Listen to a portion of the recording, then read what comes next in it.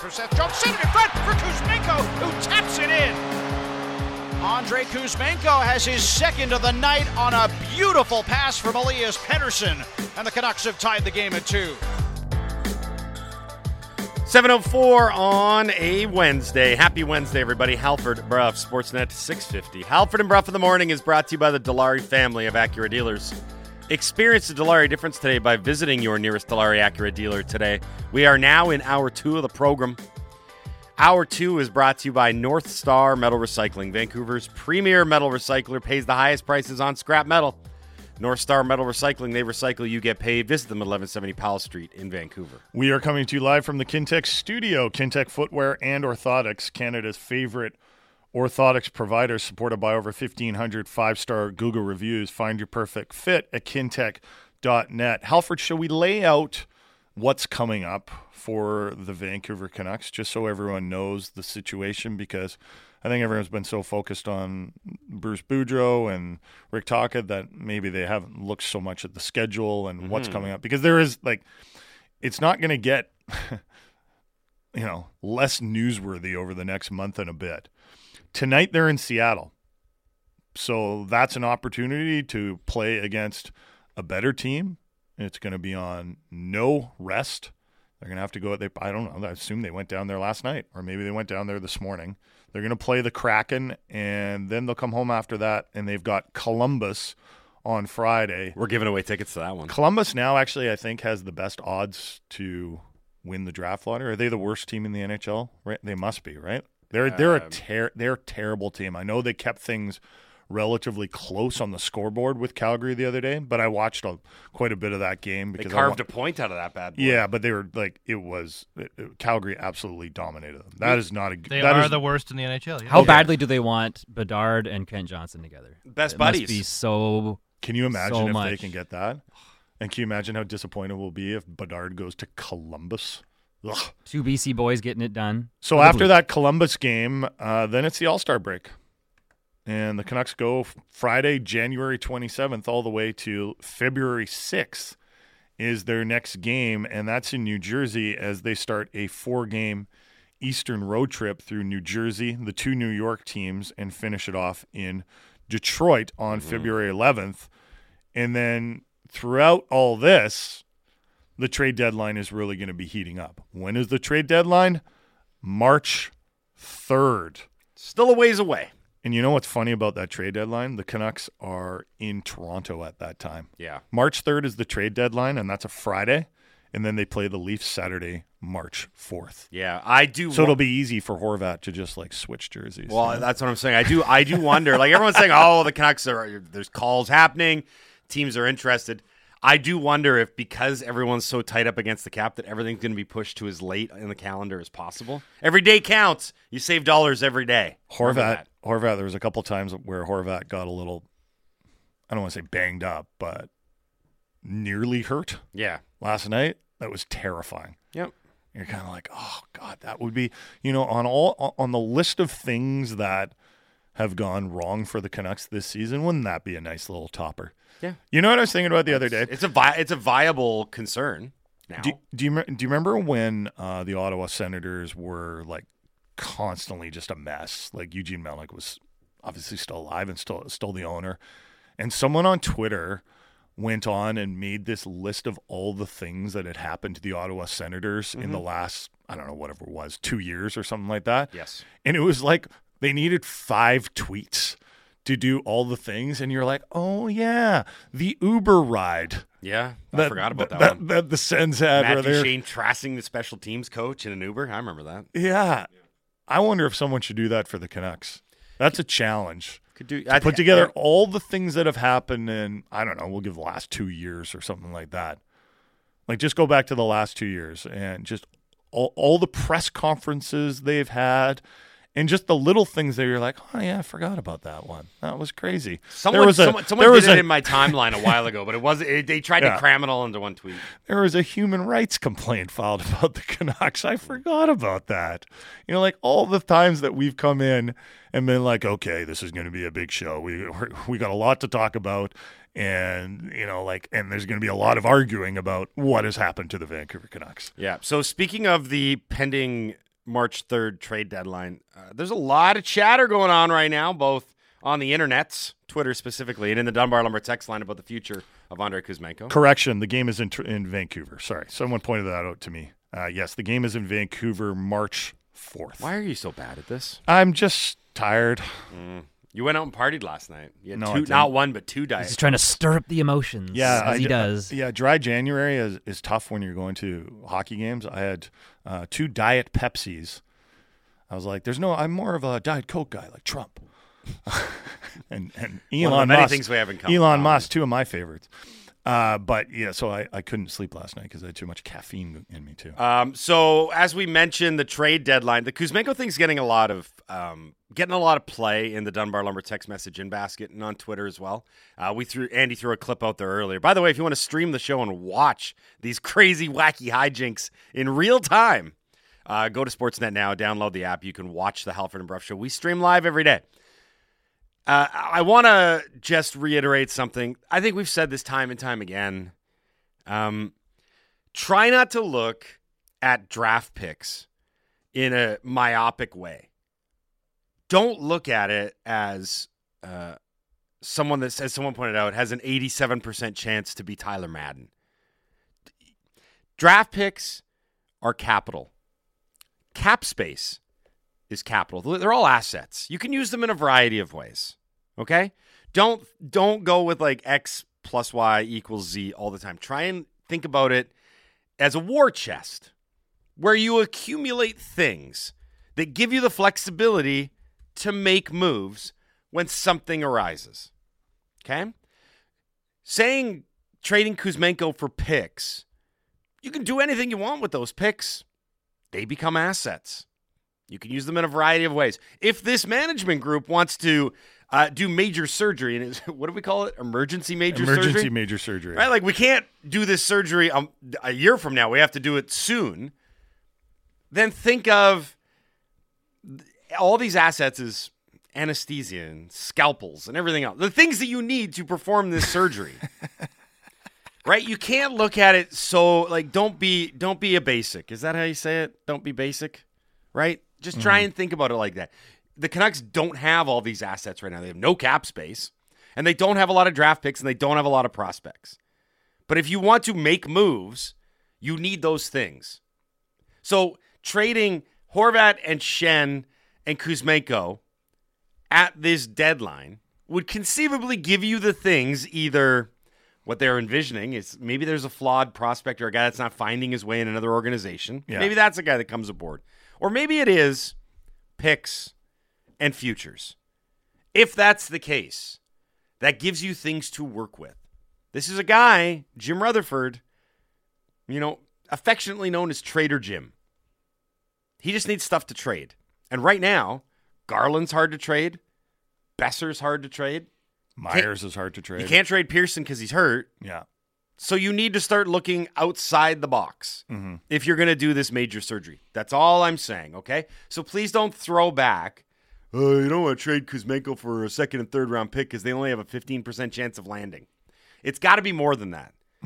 If we're talking about a team that has this really uphill climb and is going to be very difficult to try and be successful, you have to start thinking outside the box, and you have to start thinking, how can we make moves in a non-traditional way? Is the problem with that over the last pretty much decade, or ever since Jim Benning took over, and I realize he's not the GM anymore, the Canucks have been basic in the way they've looked at things. Like, they haven't been creative in their trades. They've been like, we'll give you this for that, right? Like, they haven't. They haven't been creative. They've never weaponized their cap space. They've never done anything like that.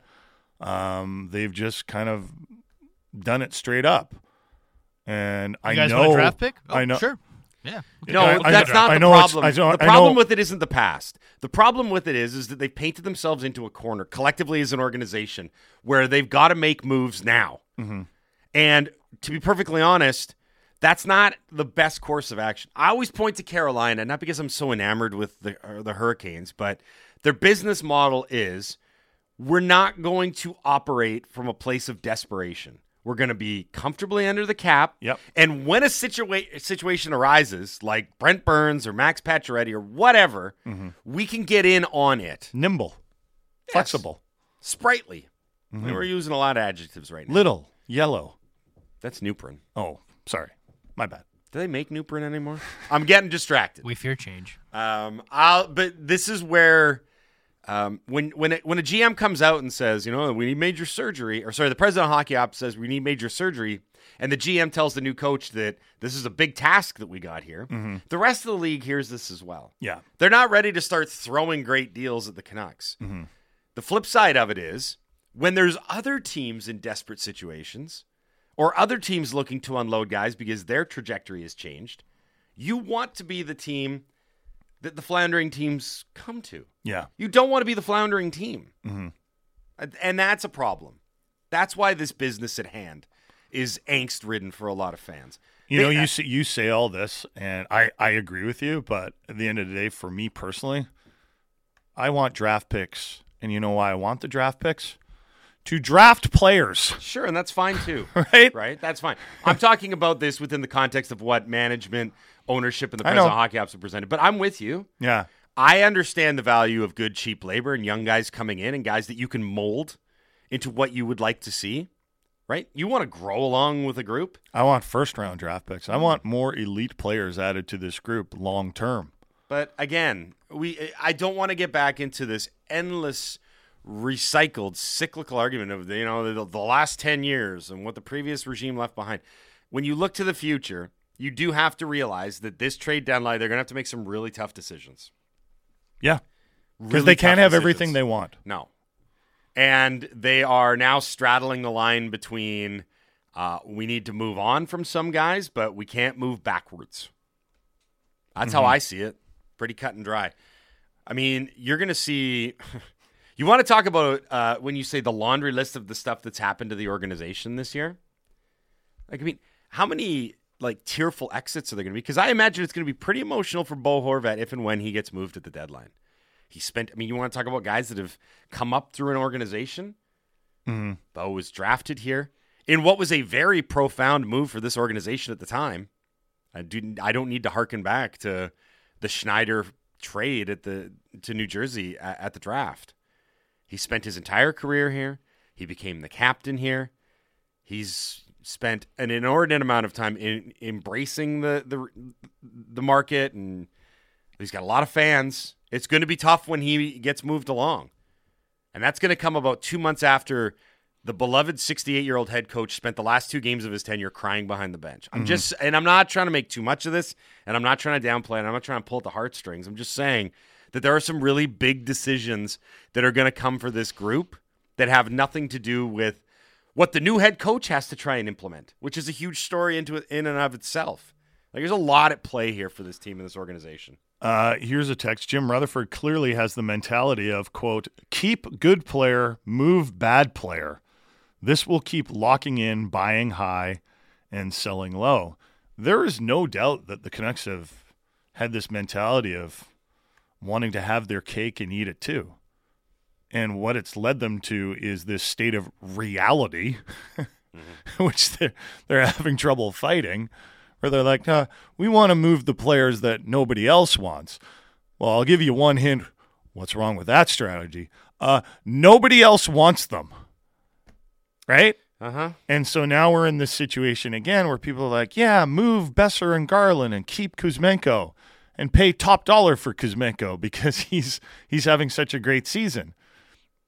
There is an element of the Canucks constantly buying high on things. And that actually includes, you could say that there's that mentality when they have this bubble team and they put all the stock in the bubble team, or the Bruce There It Is team, and JT Miller last season, where they're like, okay, let's buy into that now. Let's keep that going because, as we know, all things, when you're riding high, you ride high forever. Yeah.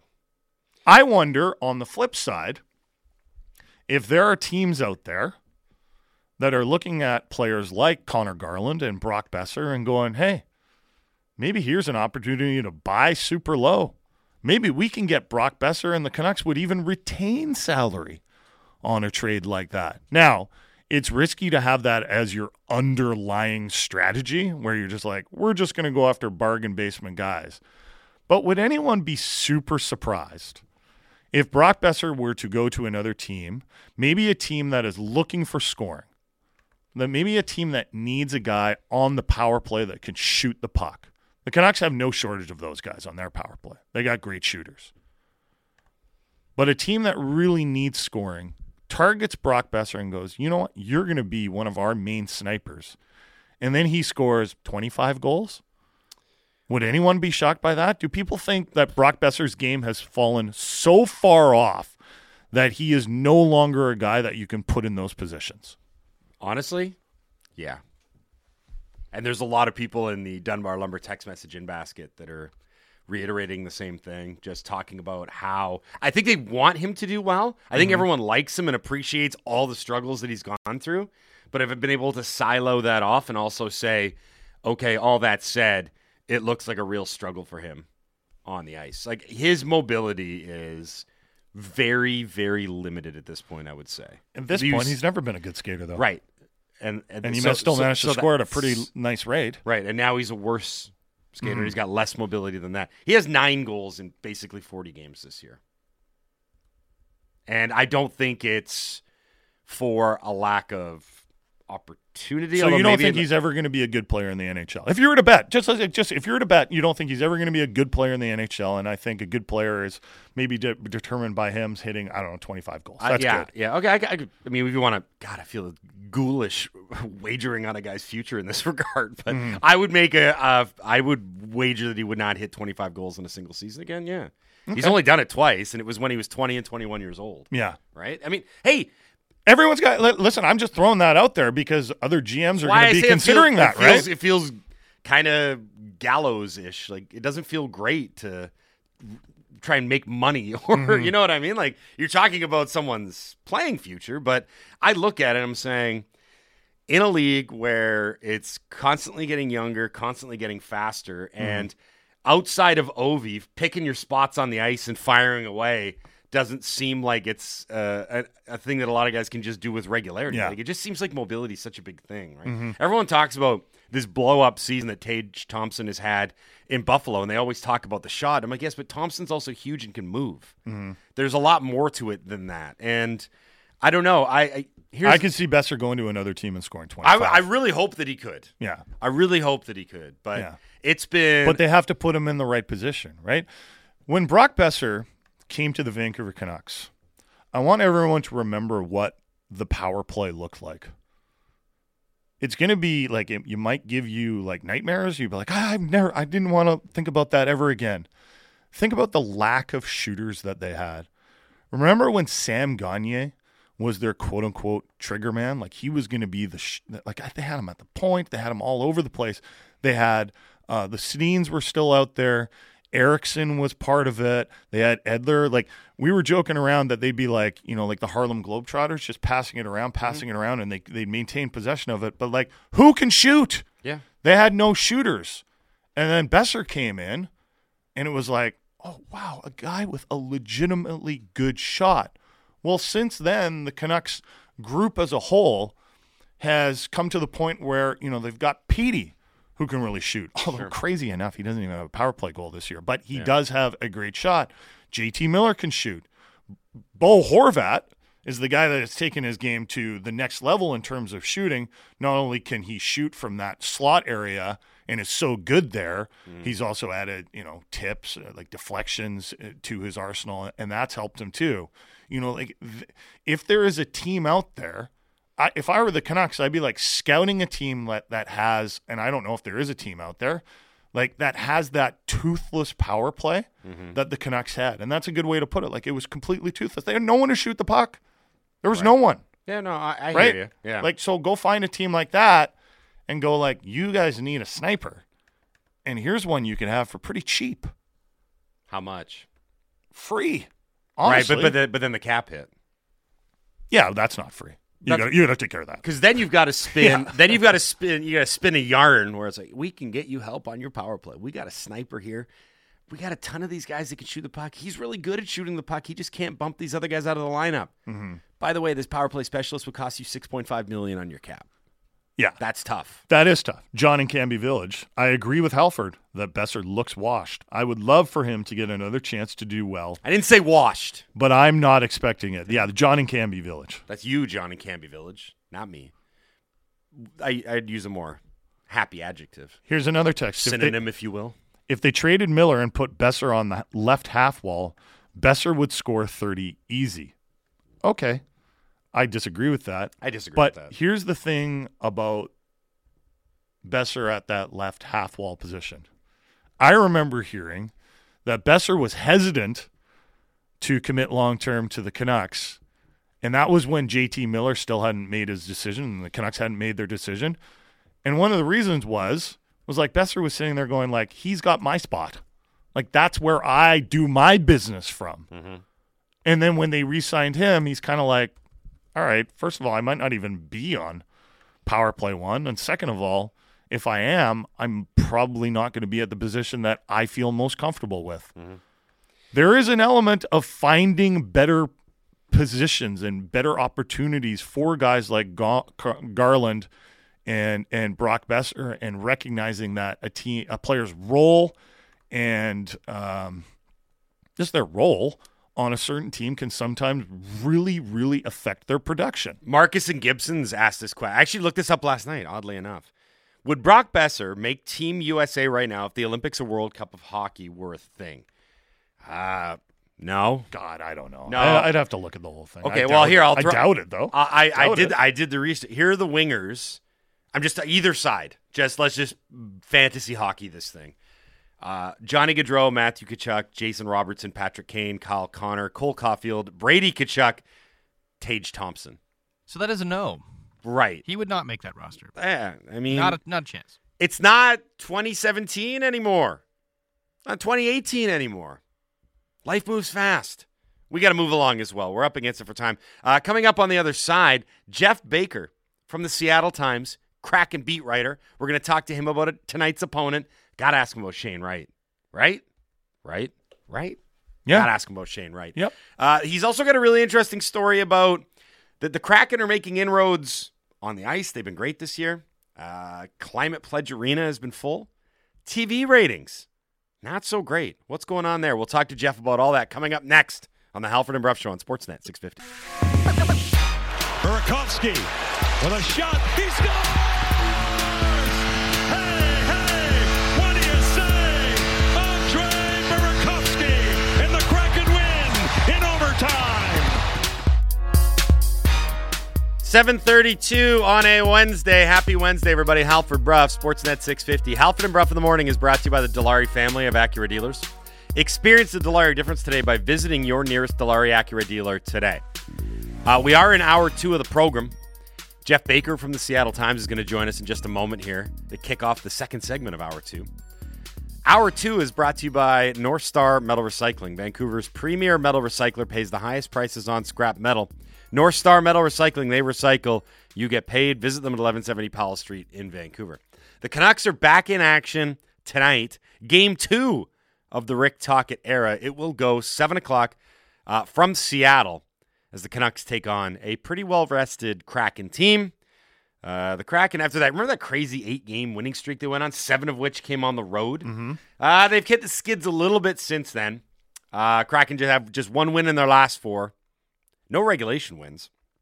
Just 8 goals scored over those 4 games. So the shooting percentage has regressed a little bit to the mean. They will be well rested going into tonight's game, though. The Kraken haven't played since Saturday, which was a 2-1 shootout loss at home in Seattle to the Avs. So that sets the table nicely for our next guest. Joining us now from the Seattle Times, Jeff Baker here on the Halford and Brough Show on Sportsnet 650. Good morning, Jeff. How are you? I'm doing well. Good morning to you guys, too. Thanks for taking the time to do this. We appreciate it. So we followed with great interest when the Seattle Kraken went out on that 7-game road swing and won all 7 games, and oftentimes in impressive fashion. I know you wrote about when they returned home that they kind of felt like this made them legit, like they were for real, like they were legit NHL contenders. I can't imagine anything's really changed over this little skid here, but do they feel this way, and do they feel this way strongly enough to be a team that's going to make some moves going into the March trade deadline? Well, when I asked Ron Francis about that a couple of weeks ago, the first thing he mentioned was that they do have a bunch of draft picks stockpiled, and they would be able to do something with some of those. I mean, they also have some young players on the team that might be of interest to other clubs if they paired them with some of those draft picks. So the other thing he told me was, look, we have like a month and a half, 2 months to go until the trade deadline, and I think they are going to look at some of the things you just alluded to. Does the scoring really regress to the mean because of their high shooting percentage? Are they going to be able to get through to the playoffs, make the playoffs first, and then actually win some games with 4 balanced scoring lines as opposed to some superstars or some natural goal scorers in the top 6? I mean, I think those are things they're going to look for. They haven't scored a whole lot lately since their 8-game win streak. But the other thing is you have to look at the quality of the opponents they were facing. I mean, That game against the Avalanche, that looked like a playoff preview. I mean, it was just a great hockey game, up and down, both teams playing technically sound at both ends of the ice, and great goaltending from both teams as well. They played the Avalanche. They beat the New Jersey Devils. They lost to the Tampa Bay Lightning, who they'd never beaten and who are now, probably a top 5 team in the NHL still. And they went into Edmonton and they lost there too, but that's never an easy game. And all of those teams have been on really good runs, so it's tough to gauge where they're at just based on the past week and a half or so. Plus, they were exhausted. The travel schedule makes very little sense to anybody but the NHL, and so every team's in that boat, but it doesn't make it any easier. I'm just glad we got another team that can understand what we go through in Vancouver in terms of travel. It's nice to have Seattle in the league for that. Does the Kraken's reported interest in Bo Horvat make sense to you? Yes, it does. And I'll tell you why. They, as I just mentioned, they don't really have a whole bunch of natural goal scorers. They brought in Andre Burakovsky, and he leads the team in points. But, he's had games where he vanishes. And he's not the greatest two-way player either, which is they're big on. Neither is Bo Horvat. But there's somebody that can put the puck in the net. And look, you're not going to be able to rely on Daniel Sprong, your fourth liner, scoring 15 goals already. How long is that going to keep up going into the playoffs? Nobody's really sure. I mean, they really could upgrade the team offensively and at the center position as well. And if the Canucks want young guys back, I mean, they have a young guy who they could theoretically trade, who does fit that mold, the guy Morgan Geekie, who plays center, and they also have, they have Shane Wright as well, but we're not going to get into that right now. But I mean, we're going to get into it though. Well, that's a position where theoretically you could trade one of those guys and get a centerman back, and what you would do in the right situation. And believe me, I haven't heard from anybody that they're interested in trading Shane Wright. But yeah, that's theoretically a position you could make a swap, and then you gain about 3-4 years of development time right there, as opposed to bringing right back and getting his feet wet yet again on an everyday basis here. I mean, so that part makes sense as well. I think it's fair to classify how the Kraken have handled Shane Wright this season as unconventional. And I think that's partly because their hands were tied and forced in a few different situations with the CHL and AHL agreement. But what's the reaction been like locally to how the Kraken have handled Shane Wright this season? Well, there's been a lot of confusion. Number one, I mean, the people here aren't that well versed in hockey, right, especially in the NHL. And, they've had junior hockey. That's not the same thing. And so they're wondering, like, how is this guy, we drafted him, but yet we're sending him back to junior. They don't understand because they're used to the whole NCAA football dynamic or minor league baseball and the Mariners. And they're not sure how a guy can go back to basically the equivalent of almost college and have to play there and then be able to come back. So it's been kind of muted, I would say. I think the biggest reaction, the biggest outrage about Shane Wright has come from the East Coast, from my hometown of Montreal, because there's a lot of Schadenfreude at play there. They want to see him flop because they drafted Slafkovsky, and so from Ontario, there's the opposite reaction. There's outrage about how they've handled him. It's going to kill his development, yada yada.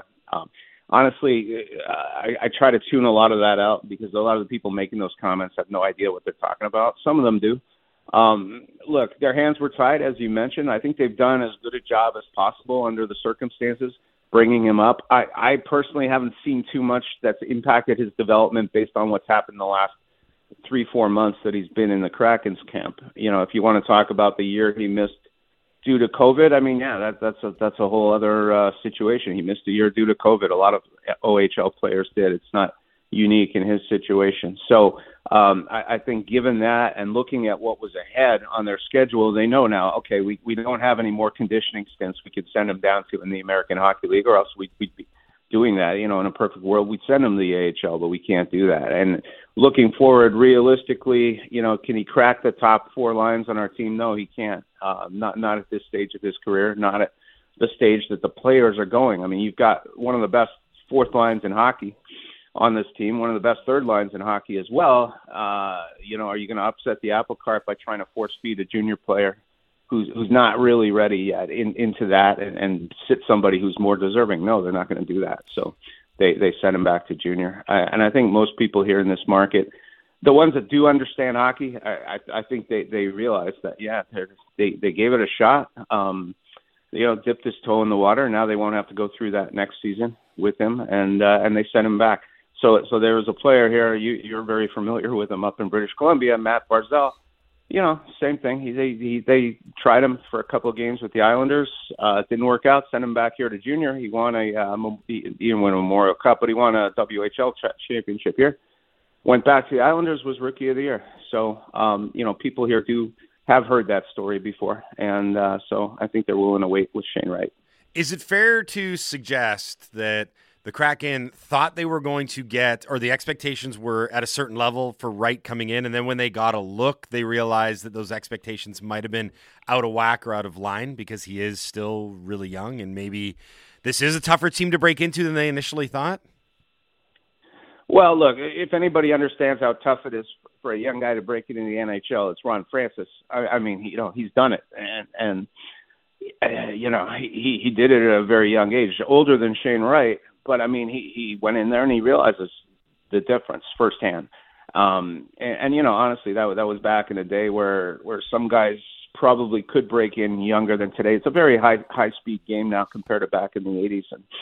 And it's very different. Look, you either got your stuff together or you don't. You don't see any 18-year-olds breaking into the league right now. In fact, I'm trying to offhand, I don't think there's any 18-year-olds playing in the league right now that Slafkovsky's hurt. So, right. You know, that part is, you know, it's very difficult. And I think they understood that coming in. But you got to get a look at the player first. And I think they thought that they were going to be able to get him more minutes early on. Yeah. And nobody here in the Kraken's wildest dreams thought they would be challenging, you know, for first place overall in the Western Conference and for first place in the Pacific Division. I think they thought they had, you know, a half-decent shot at the playoffs if everything went right. And now they're standing at like a 90% chance to make the playoffs. So things have gone a lot differently in a positive direction for the Kraken this year. And I think that impacted their plans for Wright because they tried to get him. They were trying to get him, you know, 12 minutes a game, 12 to 15 minutes a game, but they ended up giving him 6-7 minutes a game, and that's not what they'd hoped for. But they're winning games, and honestly, nobody's going to stop winning games and get themselves fired in 2 years, you know, just to accommodate an 18-year-old at this stage, and that's the reality. I feel like we might be beleaguering this point, but I want to know more about Shane Wright because at the World Juniors, which is really the only time I've watched him extensively this season, he's played for like 4 different teams. He's played for the Kraken. He's played down in the AHL. He's played for the World Juniors team, and now he's back in the CHL. Like there were good things about him, but I didn't think he dominated to the point that I might have expected to him. In talking with Ron Francis and the Kraken's leadership, are there any specific things that they feel that Shane Wright needs to improve on, or is it more just like, hey, he's young and he just needs to learn and appreciate the speed of the NHL? I think it's some of what you just alluded to. You know, he hasn't dominated, and you know, frankly, there aren't a whole lot of people who are going to dominate a game playing Dave Haxtell's system because the two-way responsibility is real. You do have to play defense, and I don't know that, you know, he was really expected to do it that much in the junior ranks. The one thing they would like him to focus on is stuff that leads to dominance. It's what he does when he gets the puck. They'd like to see him hold on to the puck a little bit more, kind of show off some of his skill set, get a little more creative. Matty Beniers, who's probably going to win Rookie of the Year, Matty Beniers has done that as he's gone along. He takes control of the puck, and he doesn't just give it up right away. He does something with it, and you see him trying to do that more and more often. I mean, he doesn't always succeed with it. He's still learning, but that's where Beniers is at with his game. And Beniers is also doing very well on the two-way aspect of his game, to the point where his line mates aren't afraid to take chances, because they know if they mess up and lose the puck, he's going to get back there and handle things for them. So that's what they'd really like him to focus on, is just what he does when he gets the puck, and show off some of that skill that he has. Otherwise, you might as well draft anybody, because you don't want to see him get the puck and get rid of it in half a second. You want to see him do something when he gets it. We're speaking to Jeff Baker from the Seattle Times here on the Halford and Bruff Show on Sportsnet 650. Jeff, before we let you go, I did want to ask you about one of your more recent pieces for the Seattle Times. Now, the Kraken have been a pleasant surprise on the ice this year. It looks like they're going to be in that mix to be in the playoffs, and the crowds at Climate Pledge Arena have been really good. They're playing to 100% capacity. There's over 17,000 people there a night. You looked at the television ratings and numbers, though, which I thought was interesting, because they're underwhelming, to put it mildly, and you were kind of exploring as to why. What kind of answers did you come up with? Well, first, there's a big segment of people here in Seattle that are upset because they cut the cord with cable and they can't get a cut-rate streaming service to give them Root Sports and give them the games. I mean, that's a whole different topic for another day. Sure. I mean, that's real, sure. But anytime you write a story about this, you'll get 100 of them chiming on the comments. Oh, it's because they don't have cheap options for streaming. But that's not it. I mean, they didn't have that last season either. And it's not like, 50% of the audience cut the cord between last April and this October. Right, it's a different dynamic at play. No, I mean, it's looking apples to apples. Their ratings are about where they were last March and February, when the team was down in the basement and there was zero interest at all in them locally. Everybody was looking ahead to Mariners baseball. And so, you would think it would have jumped up by leaps and bounds this season, and it really hasn't. I think a lot of the issue is this team just needs more mainstream exposure here in Seattle. They faced some bigger competition, I think, than they've expected from the Mariners and from the Seahawks, both of which made the playoffs this past season. The Huskies football team had a very good season this year, and there just wasn't a whole lot of cracking coverage in the mainstream media.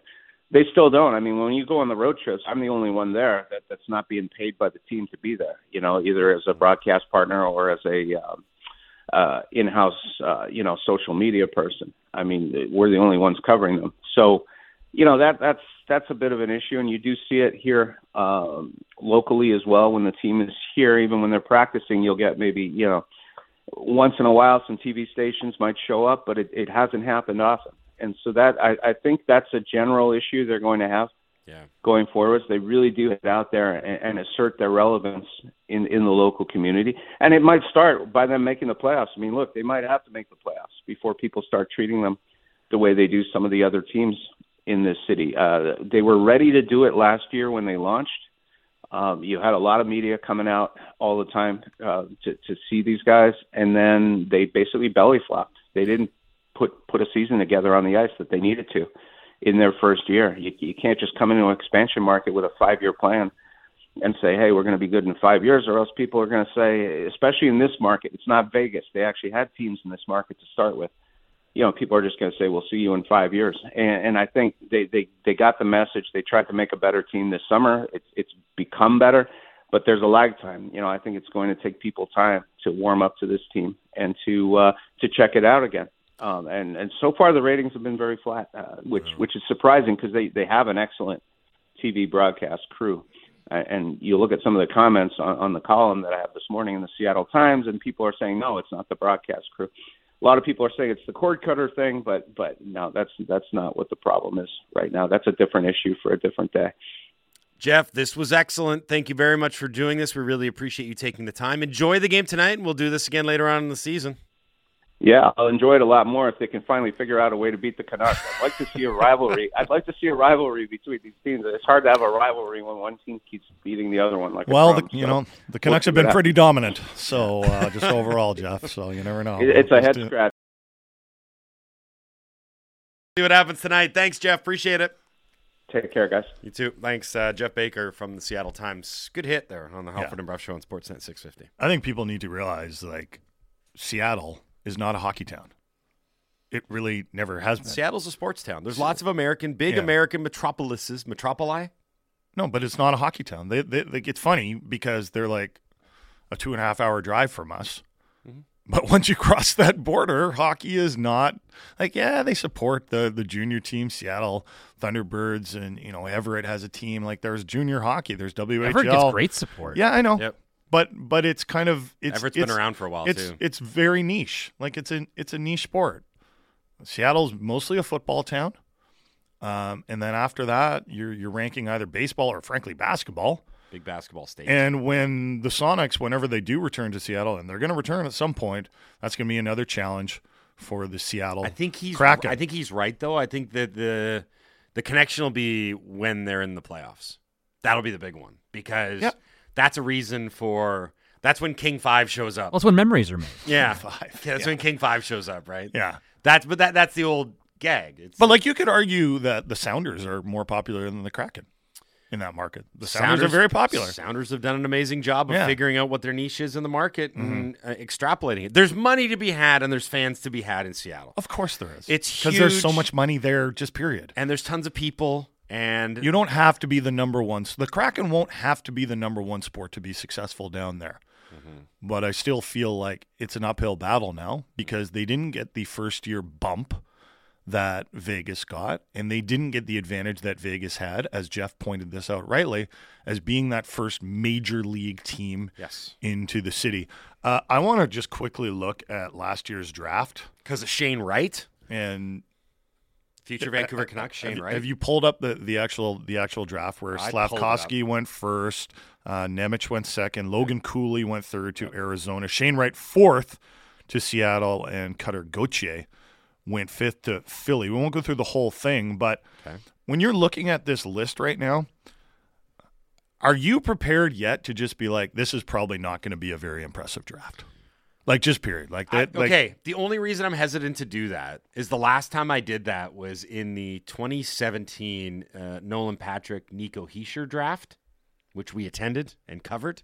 And I remember writing the article, talking to Nolan Patrick, and he was pushing back at the notion that this was going to be kind of a dud draft or a meh draft because there wasn't any generational talent. It came right after the Connor McDavid, Jack Eichel one. And the long-term prospects for a lot of these guys were, they might pan out after a little while. Well, guess how that draft has turned out? Cale Makar is a generational defenseman. Miro Heiskanen's terrific. Pettersson's terrific. And I just kind of wonder, are our expectations of draft classes now, if they don't make that immediate impact, are we really quick to be, there's a bunch of busts? Because I will acknowledge, it is extremely difficult for 18-year-old kids, especially ones coming out of pandemic-shortened seasons, to jump in. But can we also look at this list of players, especially at the top of the draft, and go, there might not be an unbelievable hockey player. Well, they were saying that at the time, too. Yeah, they were saying at the time. This isn't the strongest draft. I really wonder what the Kraken are thinking about Shane Wright right now. Would they be willing to use him in a trade? Because here's the thing. If you're interested in Horvat, right, and Jeff Baker is more keyed in than we are, suggests that it makes complete sense. And where does that leave Shane Wright? 3C of the future? Right? Matty Beniers is a top 6 guy. They're not going to sign Horvat to be the 3C. Right. Where would that leave Shane Wright? I don't think it's out of the realm of possibility they'd be willing to move him, just in terms of what you said. And here's as I understand it, I talked to one person who kind of covered this and said the biggest, not red flag, but the biggest red flag for Seattle was Seattle didn't release Shane Wright to the rescheduled World Juniors in August. And the thinking was, we don't want him either getting hurt or using his prep time for that tournament when we have clear expectations for him going into the season. Yeah. September is going to be very vital in terms of training camp, preseason training. 3 months later, the Seattle Kraken released Shane Wright to go to the World Juniors in the Maritimes, because it was very clear at that point that whatever they thought back in the summer hadn't panned out or come to fruition in the fall. Yeah. So do you, if you're Ron Francis, look at that and say, okay, we made our early assessment and he's not what we thought he was going to be? Or do you say, we've invested too much draft capital and, quite frankly, too much time and effort already to give up on him, an 18-year-old who could still be a very good and very productive NHL player? This gets you back to the whole debate on if, as an organization, you actually do feel like, guys, like, I think, like, I don't know if Shane Wright's going to be what we thought he was, right? Do you have the courage to cut bait and believe in what you honestly think? And I'm not saying they do. They might just be like, hey, he needs more time, and we still really high on them. And that's our honest assessment. Yeah. But I think we've seen a lot of organizations that have just held on and held on and held on, and they've hoped, like, we'll bring this guy in to coach him, or, we'll show him this way, right? And ultimately you're kind of like, you should probably just traded him. Every organization is guilty of that. They are. Yeah. At the same time, the great cautionary tale is when the Washington Capitals traded away Philip Forsberg. Well, that's what everyone's terrified of. And it's a long time But ago are you now. managing out of fear then, or are you managing out of truth? Chris Faber is going to join us next. We love talking with Fabes. And I think Sheldon Dries might have been the dog? Where my dog's at. Yeah. What do they call it? DAWG. DAWG. Yeah, I'm going to say him and Dakota Joshua were on the top of his list, and then right after he tweeted that, they both scored. We owe Dries some love, because we didn't mention this earlier, but him tuning up Connor Murphy was pretty good. That was awesome. He's small compared to Connor Murphy. Yeah, that was awesome. I think he's done a terrific job of taking advantage of his opportunity, whereas, before this season, most of people would just been like, yeah, he's an AHL guy. Put it this way, he's done enough that we should get the pronunciation of his surname right. Because I consistently, yeah. Dries. Yeah. Like fries, but Dries. Chris Faber coming up next on the Halford and Bruff Show on Sportsnet 650.